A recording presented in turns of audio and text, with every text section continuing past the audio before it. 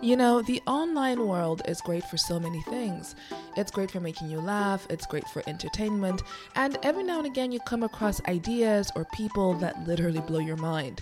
But I still think some of our best thinking happens offline. So join me, Nessa, on Offline Thoughts as I chat about some of the things I think about when I'm not online. I'm really glad you're listening, and I hope you enjoy the episode. So in today's episode, I'd like to talk about loneliness. So this week, I randomly called a friend of mine who I hadn't spoken to in a few months. And I called him because I was in the bathtub and, I knew I was going to be there an hour and a half, and I thought this is the perfect time to make a call. So I called him up and, we go through periods where we're either talking a lot, so we're having daily phone calls, or it's just complete silence because we both have things going on. So we speak for an hour and a half and we're giggling, we're cackling, we're just catching up on the last few months and what's been going on in our respective lives. And I hang up the phone call and I go back to my bath and I don't really think much of it. Later on, I see that he sent me a text message and he says, "Thank you so much for calling me. It means a great deal to me." And something about that message, the tenderness, the vulnerability, and also the fact that it seemed an out-of-place thing to say for a simple phone call, made me realize that maybe he might have been lonely. And the reason why I think that is because even when I was speaking to him, I got the sense that he was just happy to be talking to a good friend and happy just to be thought of and for somebody to give him a call. And that made me realize that because personally when I think of loneliness, I always associate it with older people. So in my head, I think of a really old person whose loved ones have passed away for whatever reason, and they're basically left alone. So maybe they've lost their spouse, or maybe their children have moved away because they're all grown up, or just because they're older, they've lost siblings and they found themselves at a place in life where they're by themselves. So when I think about loneliness, that's basically the image that I get in my mind. What I don't think about, and I don't think we think about, is actually loneliness applies to probably every age group. And this person I was speaking to, my good friend, is a young man in his mid-30s. So when you think of a young man in his mid-30s, you think that he's probably well connected in that he goes to work every day, so obviously he has work colleagues. You imagine that he goes out for drinks after work with those work colleagues maybe. You imagine that he's probably either married or is dating, and therefore he's interacting with the world and he's getting a chance to engage with people and stay connected in the physical sense. And so really there's no real need to feel loneliness because you imagine the young person's life is filled in all these different respects. But what we forget about the advent of social media, and I grew up I don't think I was even on social media until I was maybe 12, 13. Because for me, I wasn't even allowed a phone until I would say probably closer to 15, because that's when I got my first phone. And obviously I didn't have internet before I had my first phone. I remember my dad used to have this really brick desktop computer in the conservatory. But, we went on that supervised for maybe a couple of hours a day, if that. But for the most part, we're just out and about living real life. And also there wasn't entertainment like we have now. It's not as though there was Netflix that you could stream, or Disney Plus, or that you could go on social media platforms and basically while away hours on Instagram or TikTok or Facebook if you're still on that. And so, your time was just taken up by just being out and about with your friends. And the reason why that doesn't make you feel as lonely is because sometimes we underestimate the value of even just being able to speak, of somebody else hearing your voice, of you being able to use your voice and communicate things with people. And when you laugh, somebody's there to hear you laugh, or you're even able to laugh in the first place. And you're able to engage with somebody in a way that is dynamic. So it's not as though you're communicating and then you have to wait for them to see the message and get back to you, assuming they get back to you. So even when you come across something very funny on TikTok, you'll message a friend and say, "Oh my God, this is so us." But you might not get a response immediately, especially as people get older and they end up having more things that occupy their time. Chances are the waiting time between sending a message and receiving a response gets increasingly large. Which means you don't get that satisfaction of your feelings being validated in real time, or you being able to cultivate moments that you might think on later on. So when you're with a friend and somebody tells a joke, or you recount a funny experience you've had together, when you start cackling and laughing and joking and you're in hysterics together, that is literally creating a moment that you're going to come back to later on because it's a moment of pleasure and that you're enjoying each other's company. but also you're literally getting feel-good hormones from just being able to laugh with another human being. And the connectedness obviously is coming from the fact that you're laughing together and you're having a good time together, but also it's because you're creating a shared memory that you're going to be able to use as a reference point in the future. And beyond just being able to create a moment in time where you can both refer to again, there's also something to be said about exposure to somebody and the likelihood that you're going to be able to feel like you can tell them your innermost thoughts. So obviously, the more time you hang out with somebody in real life, the more you get to see different sides of them. And the more you feel like you know them and they know you, which means that you're able to test the water. So maybe something is on your mind. And I think when you don't know somebody well enough, or you're good friends with somebody, but you're not like besties, you're not like close confidants, then you kind of test the waters. You might tell them a low-level story about work first to kind of see what their response is or how you feel comfortable with them. But as time goes by, when you see that your secrets are safe with them, when you see that they're a safe person to tell things to in general and that they've got good advice, then of course it puts you in a position to open yourself up to them even more. And the problem with not being able to share the same physical space with somebody because we're so busy being online or being connected in a virtual sense is that you're losing out on those opportunities to have that familiarity with somebody where you can just tell them about loads of different things. So, and to be honest, it's not even necessarily traumatic things because it's not good to trauma dump anyway. It's not necessarily big things that you feel comfortable with. Sometimes you feel uncomfortable sharing very small things. So let's say, for example, you're on a diet and you've lost like 1.5 pounds. 1.5 pounds, especially when you like watch those extreme makeover shows, like what are they called? Like extreme weight loss or extreme makeovers. I forget. They used to be like around the early 2000s before it became sort of unacceptable. But you might want to share that you lost 1.5 pounds. And when you haven't shared space with somebody on a regular basis and you haven't had the opportunity to talk about deep things, shallow things, in the middle things, you might feel like it's a trivial thing. It's too much of a trivial thing to share with somebody who you don't see that often. It's almost as though the things that you share in that moment when you are physically together have to sort of live up to the occasion, if you will. So what's the point of me talking about my 1.5 pound loss when I haven't seen you in 5 months in physical life? So automatically there's a level of distance that's been created by not being able to see somebody on a semi-regular basis. And then if you can't tell them the small things, you might also feel like you can't tell them the large things, because to a certain extent, when you see somebody on a regular basis, you're kind of able to update them in real time, and they're able to track the story of something in a more natural and cohesive way. So let's say, you see a friend once a week and one day you tell them that actually your boss was acting weird. The next time you say that your boss was like, being quite hostile to you. And then, go along a few months and you say that actually you think that you're going to be made redundant. Because they've been with you the whole time, you don't have to do the hard work of like filling them in on the backstory and tell them all the various developments that have taken place over the last few months, because that's kind of off-putting. So because you don't see them regularly, then even when it comes time to tell them about big things, you might just feel like it's a lot of labor to do just to be able to get them to the point where they understand the context of what has happened or what has transpired in your life. And maybe something better than the work example is in the case of divorce. If you see somebody semi-regularly, you can tell them all the things that bothers you about your relationship in a micro level, like, oh, they forgot your birthday, or, they're kind of hostile to you, or they don't share with you, or they're not good in bed, whatever it is. And as time goes by, because you see that person all the time, you're able to tell them little things and big things. They've got a pretty good view of who you are and what the dynamic in your relationship is. And so when a big thing happens, like you're contemplating divorce, you don't think, oh my God, I'm going to have to do like work to tell you about the past 5 years together and all the various ways that they've let me down. And the fear is that you might tell them of what your decision is, and they might trivialize it, or they might try and talk you out of it because they don't have a proper grasp of why it is that you've come to this point. So again, you're becoming increasingly less connected with the people that you love just by virtue of not being able to keep them up to date in real time of the various goings on in your life. And when you're talking on a purely social media or purely virtual, let's say when you're only talking to your friends through text message, whether it's on Facebook or TikTok or Instagram or whatever it is, some things just don't feel like they should be a text message. Like, I'm not going to text my friend and say, I feel sad today. Not that it's not appropriate, of course it is, and it's always very good to share your feelings and make sure that you reach out to your circle, because that's what they're there for. But somehow it feels like trivializes the experience you're going through. I feel sad, I feel lonely, I feel alone by just sending it in a text message.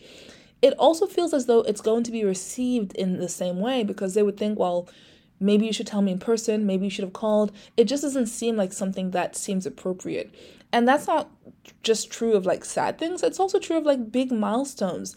Like if you're only talking on social media, then you're not going to text your friend, oh, hey, by the way, I'm engaged. It just feels like it feels like it's reducing the big moment or the excitement of the moment, and it's sort of putting it in the same sort of lowly category of like other things you would text. So you would text your friend and say, oh my God, like I just saw Justin Bieber across the street. That's like a low level thing to text.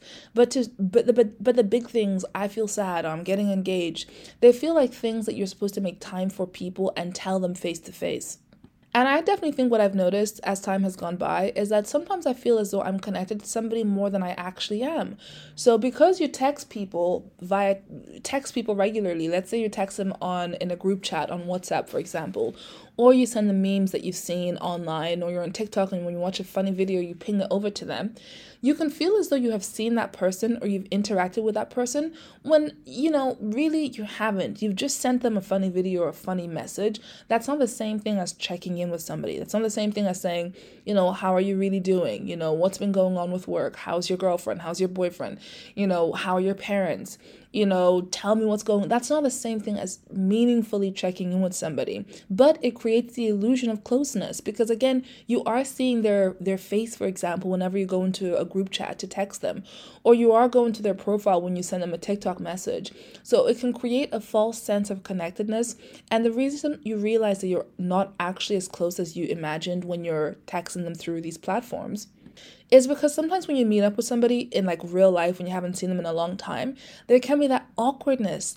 And the awkwardness is not because you don't love that person or like that person. It's because you oddly felt like you were close to them because, you've been pinging each other across various platforms, various funny things, but you haven't actually seen them in real life. You haven't smelt them. You haven't heard them laugh.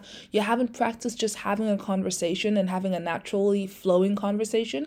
And so when you first meet up to them, it can kind of feel as though you're not as close as you used to be or as the last time you remember being together. And that's purely because you haven't seen them in real life, as opposed to anything has really happened in your relationship with that person. And beyond just realizing that you've neglected your relationship and that's why there's that level of tension, not tension, that's the wrong word, but there's a level of awkwardness that shouldn't be there for long-standing friends. Beyond that point, I think it also just takes practice to be able to have a naturally flowing conversation. So when you're texting people through your phone, you don't actually have to practice good speaking skills. You don't have to be an active listener. You don't have to practice making eye contact. You don't have to practice your storytelling skills, making sure that you're energetic and you're trying to make them feel how you want to make them feel when you're telling them that story. In many ways, text is flat. It's flat when it's written, it's flat when it's received. And that natural rhythm that a conversation requires in real life is not really happening via text. So you meet up with somebody, and sometimes I feel like people genuinely forget that you're supposed to say, oh, hi, how are you? And the person's supposed to answer in a meaningfully way. And then from then you can like explore other subjects. But when you're not used to speaking normally, I've definitely seen people just exhibit poor conversation hygiene. So they'll be looking at text messages while they're talking to you, for example, or there'll be a message will come through on TikTok and somebody send them a video and you'll see them watching the video while they're having a conversation with you.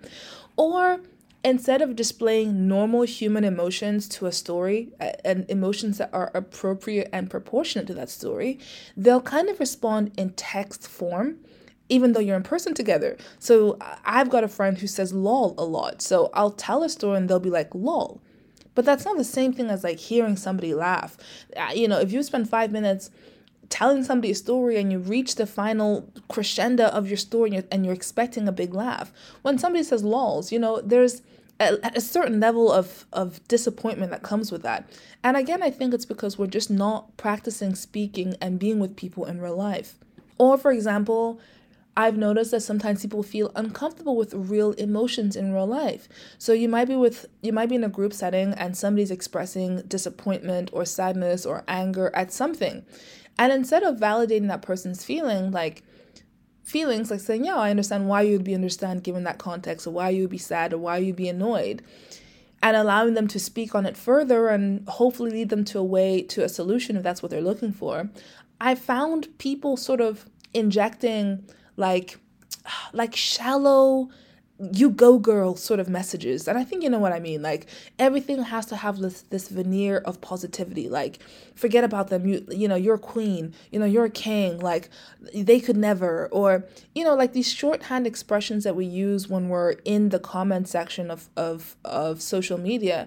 But really, they're supposed to stay there. They're not supposed to transcend into real life. And instead of using normal adult language to express how you feel or to make somebody feel good, we're sort of just using these shorthand ways of expressing ourselves. So like lol, or even just things like OMG, or yeah, like I was saying, like I would never, just these little smarmy things that we say online.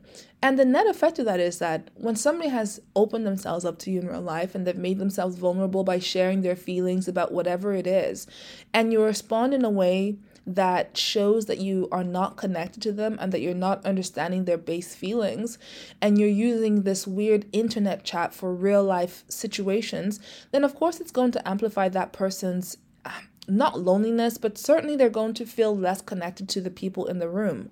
And also it's going to mean that they're less likely to bring those same emotions to the table, because once bitten, twice shy. And it means that it's basically a negative circle that's being created because we're having shallow conversations even in real life. And that's the thing about being online, is that I personally don't find that I often talk about things that are personal. So one thing I like about TikTok is that you go on and you find platforms like live chats that speak to subjects that you're interested in. So let's say you're interested in feminism. You'll go on and you'll find like a feminist topic that where people are talking about, and you'll tune in to listen in and you'll comment in the comment section. Or let's say I really love like DIY and home improvements. You'll find like a live where somebody's doing that. They're putting together like a shelf, or they're redecorating the sitting room, whatever it is. And while that's nice in that you're basically able to indulge personal hobbies, it feels lonely after you consume all this content, because you're not actually talking about yourself. It's not inwardly focused. It's not focused on what you are going through internally, how you're engaging with that content internally. And again, often it's not dynamic. It's not as though the people are responding to you in real life, unless of course you're part of the live. But for the rest of the people who are just in the comment section, we're all individually posting statements that aren't engaged with most of the time. And that kind of creates this odd sensation where you feel like you're with people, in that obviously there's people online with you at the same time, on the same live, all commenting on the same content you're all watching together. But because it's not dynamic and you're not all having a conversation together at the same time, engaging back and forth in a way that feels natural, the way that you would in real life, it feels oddly hollow. It feels oddly as though you're not actually together, because one, you're not, like even the way you consume the content is usually you're by yourself. Maybe you're in your room or you're in your house by yourself. You don't usually consume and engage in these platforms when you're in a room full of company. So you're by yourself, texting your phone, basically engaging with strangers on the internet, but they're not engaging with you back for the most part. And you're all watching the same content, but that content isn't engaging with you either.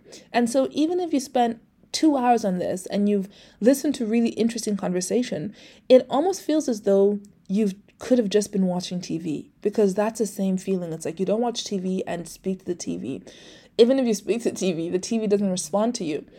So there's this odd feeling of when the show is over and you turn off the TV, you just realize that you're by yourself in that space.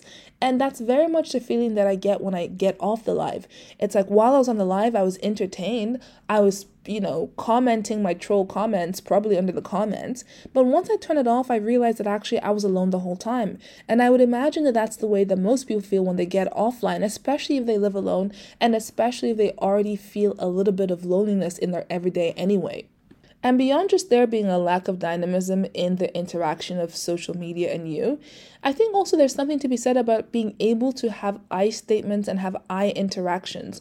Or put another way, there's something to be said about being able to speak about yourself and speak about yourself to an audience that is interested in you and cares about you enough to listen and ask questions and ask probing questions, and also remember that for the next time. So the reason why it's so satisfying, or why it feels differently engaging even in a lecture in real life than a lecture online, is because you can have real life interactions with the people in that hall. So you can ask the lecturer a question and they'll respond to you straight away.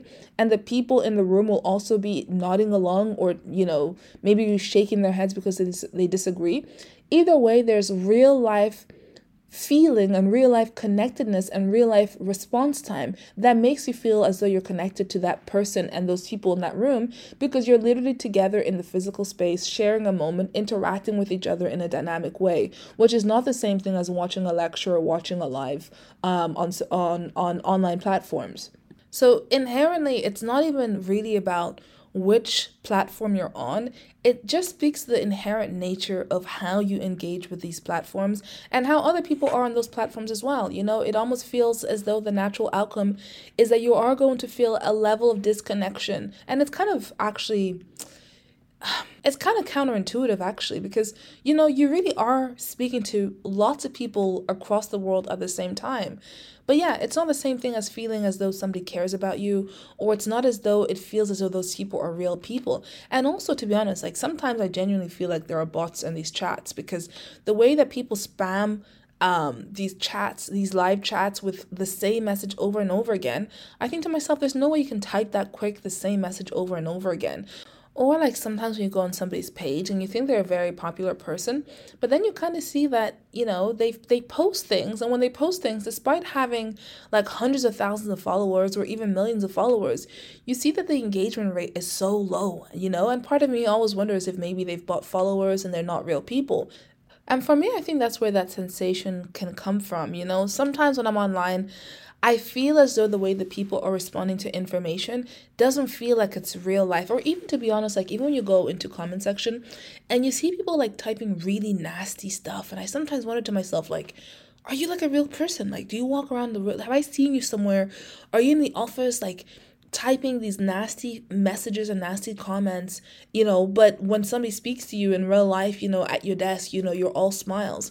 So sometimes, because the responses are so outrageous, or the comments are so outrageous, or they're so obtuse, sometimes I wonder to what extent that person is real. And real in the sense that there's a pretty well codified system of speaking in real life, especially when you're in certain settings, in certain work settings, where you're pretty much polite for the most part. And usually people tend to reserve extreme emotions, either positive or negative, for their personal lives. And even within their personal lives, there's still limits to what you express, or there's a code of conduct in how you express yourself. And so because when you're online, people are talking in a way that is just outside the realm of what is normal, acceptable, expected in real life, I think it can amplify that feeling of feeling like you're not in the real world when you're on these platforms. And while not being in the real world feels nice in that there's a level of escapism involved, in that you don't have to think about your real life and your real concerns and what you're going through in real life, and you can basically be anybody online, because if you want to be anonymous, you kind of can. That just engaging with people in a way that is just unnatural and feels as though it's not part of the real world can also amplify the feeling of feeling disconnected when you come off the platform. Because in the platform, maybe there's a different level of conduct that takes place, but that fake life, shall we say, or that online persona or online rules of engagement, they don't actually translate to real life. And when you try to over-translate the things that you can say online to real life, I think most people will find that they're going to be ostracized in some way, or people are going to look at you funny, because there's just some things that you only say in the online world. And that speaks to what I was saying earlier about just the way the language has evolved, where because people spend so much time online, they've lost the capacity to know what the right language to use it in real life is. So when I was talking about not knowing how to use the proper emotive language when somebody's telling you about something that's sad or something that's happy, and only having access to internet speak. Another factor that can make people feel disconnected when they're online too much is just by the very nature of what it means to be online in terms of the way that you hop around from page to page.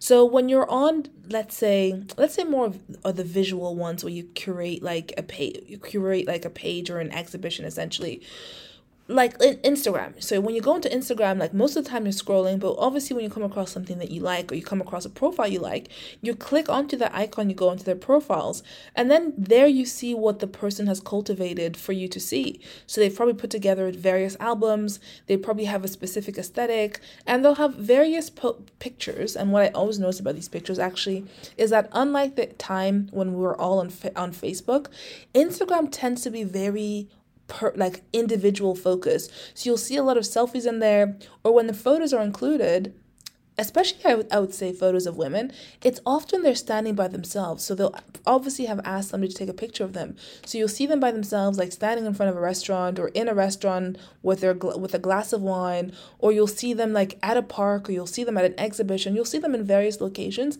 but often you'll see them by themselves and not photographed with other people. And that's not because they probably went to that place alone. They probably didn't. It's probably because the way that people think about social media is not the way that we used to think about it when we were growing up. So I feel like in the age of Facebook, you were generally taking pictures with your friends to create an album, a shared album where you could all go back and reminisce about the great time you had together. And, granted, these photos were probably like not the best photos. It would be like a random can of beer and like a random foot and a picture of somebody's eye really close up. They weren't the best quality pictures, but it did feel as though it was a group or a connected interaction that you've had. It felt as though the album spoke to the fact that you went somewhere and did something with people and you had a good time with those people, and you were documenting the good times that you have. I would say when you go into a platform like Instagram and you click on somebody's profile, it feels as though it's an exhibition of that person themselves. So it feels as though it's telling you about all the things that they like. It feels very narcissistic to me, It'll be literally just be them at various locations, and very few times will it be them with other people. And if it is them with other people, maybe it'll be like the first, when you can scroll, you can like swipe right, it'll be like the one picture, and then you swipe right, and then there's like multiple pictures. I guarantee you, like 9 times out of 10, the first picture is usually the person by themselves, looking cute, whatever it is, but it's of themselves. And then you can swipe right, and sometimes you see other people. So when you go into these platforms, it feels as though it's an expression of individual experiences as opposed to an expression of the good times they've had with their friends. And beyond the creepy factor for me, where I feel like, where are your friends? Where are your family? Like, why are you alone? Beyond that point, I think it creates a dynamic in which you're focusing on the person as opposed to the things that they're doing, So because you're seeing one face in all these pictures in front of various things, doing various activities, I feel like it's only natural to compare yourself to that person as well, because then it becomes a one-on-one interaction. It's you looking at one person's profile and seeing that one person on holidays or, at fancy restaurants, at fancy exhibitions. And the natural inclination is to think about your own life and your own things in a way that I feel like doesn't automatically occur when you're looking at an album with lots of people in it doing lots of different things together. So when you're comparing yourself to the one person that you're looking at, you're naturally assessing. I feel like everybody's assessing sort of like their income level, their class level, like who they are as a person, So when you see the restaurants, you're like, oh, look at them at Nobu. Or when you see them like showing off like the clothes they're wearing, because if they're standing in front of a white wall, obviously what they're saying is it's not about the environment that I'm trying to show you. I'm trying to show you me, myself, and I, and the things that I'm wearing. So then you pay attention to their shoes or their nails or their makeup or their jewelry. And the natural inclination, again, is to compare yourself to what that person is presenting themselves as, and then naturally makes you look at your own nails and your own jewelry and your own hair and makeup and your own clothes. And while that can be inspiring in that you're getting bits of inspiration from different people online, I think inherently it doesn't yield good results, because one, you're trying to take different pieces of like 20, 30,000 people that you've seen. And you're trying to put them together in a way that is naturally not going to mesh. So let's say you like four different aesthetics. You like the soft girl aesthetic, you like the fancy girl or luxury girl aesthetic, you like the simple aesthetic, you like the sporty aesthetic. You're taking like different components of all those different aesthetics and trying to piece them onto yourself in a way that's cohesive. So it's not even going to work on a base level because it's too much going on. But beyond that superficial trying to like pick and choose who you are, what you're forgetting as well is that person probably isn't that person anyway. Because if you notice, those pictures are always highly curated pictures. They're actually very rarely pictures that somebody just happened to take of them. Like they were just laughing and candid. The word I'm looking for is candid. They're usually not candid photos. So not photos where the person was like walking through a park and their friend just snapped a picture of them, or they're in the middle of eating something and the friend took a picture of them. It always feels as though they decided how they're going to show presenting in that way, and then they got somebody to photograph them. And that means that you're not comparing apples and apples, because for all you know, that person's the 12, 14 pictures that they have pinned to their profile probably doesn't represent them in everyday life. So when you're thinking about how they've presented themselves and you're thinking about how polished that person looks, you are comparing yourself to that person on that person's best day, on that person's well-curated day, which means that it's actually impractical for you to maintain those things. Because again, a lot of work goes into them. And because even if you try to maintain those things, you'll find it very difficult to do so, and eventually you'll just give up and you'll go back to just being yourself. You are going to feel as though other people are able to maintain a quality of life and a standard of living and a standard of showing up in the world that you, for some reason, aren't able to achieve. And you will see that lack of being able to achieve as a personal failure. Maybe it's a failure because you feel as though you don't have enough discipline, or you're not organized enough, or you don't make enough money. Whatever the reason is, you're going to compare yourself to these people and see themselves on their best day and compare themselves to you on an average day, and basically walk away feeling as though you don't belong in that space, or you don't measure up, or you are somehow the odd one out. And actually, I was using mostly female examples in these shots because that's who I was imagining in my head. But I actually think some of the most pertinent examples are actually with men, especially men who like luxury things and like cars. So you'll see somebody's Instagram page and they'll be like, in all the photos, they're in like really snazzy cars, probably, dressed up, looking nice in really fancy cars. And you'll think to yourself like, wow, look at that person in their nice car. Or often what men do is they'll show themselves in the car and they'll have their wrist extended so you see their watch. And if you aren't able to afford those things, then of course you're going to feel inferior, or you're going to feel as though you don't measure up, or that you're behind your age mates. But what you're forgetting, of course, is that person probably has rented that car. That's what I recently learned. So I used to see people, like young guys, in all these fancy cars, and I was like, wow, they must change their cars on a really regular basis. And also they are able to afford really snazzy cars. Maybe they're just really good savers. And then somebody told me like, no, like they just rent the cars. So it's a rental. Like some people will have an everyday car, but they'll also rent a car for like special occasions. Let's say if they're going to a party or they're going somewhere far and they want to basically like roll up in style, they'll just rent a car for a weekend for a day. So again, if you're consuming this content and you're comparing yourself to this content and you don't realize that actually this content isn't authentic or isn't representative of real people's experiences, then you're going to feel disconnected from those people, because again, those people, instead of making you feel as though you belong to them, have really reminded you of the fact that you don't measure up in some way. And then the final thing I'd like to talk about before I go on to talking about what to do about it is, even when we curate our own pages on these platforms, we can actually end up making ourselves even more lonely, in that I think part of not feeling lonely comes from being able to be seen by people and to be accepted for the way that you are by those people. So when we're curating these online profiles, we often curate them in a way that is unrepresentative of who we actually are in real life. So like the other people that we were seeing online, we're also presenting ourselves on our very, very best day. So you'll see pictures from like the best holidays that we went on, the best restaurants we went to, to the best experiences that we've had.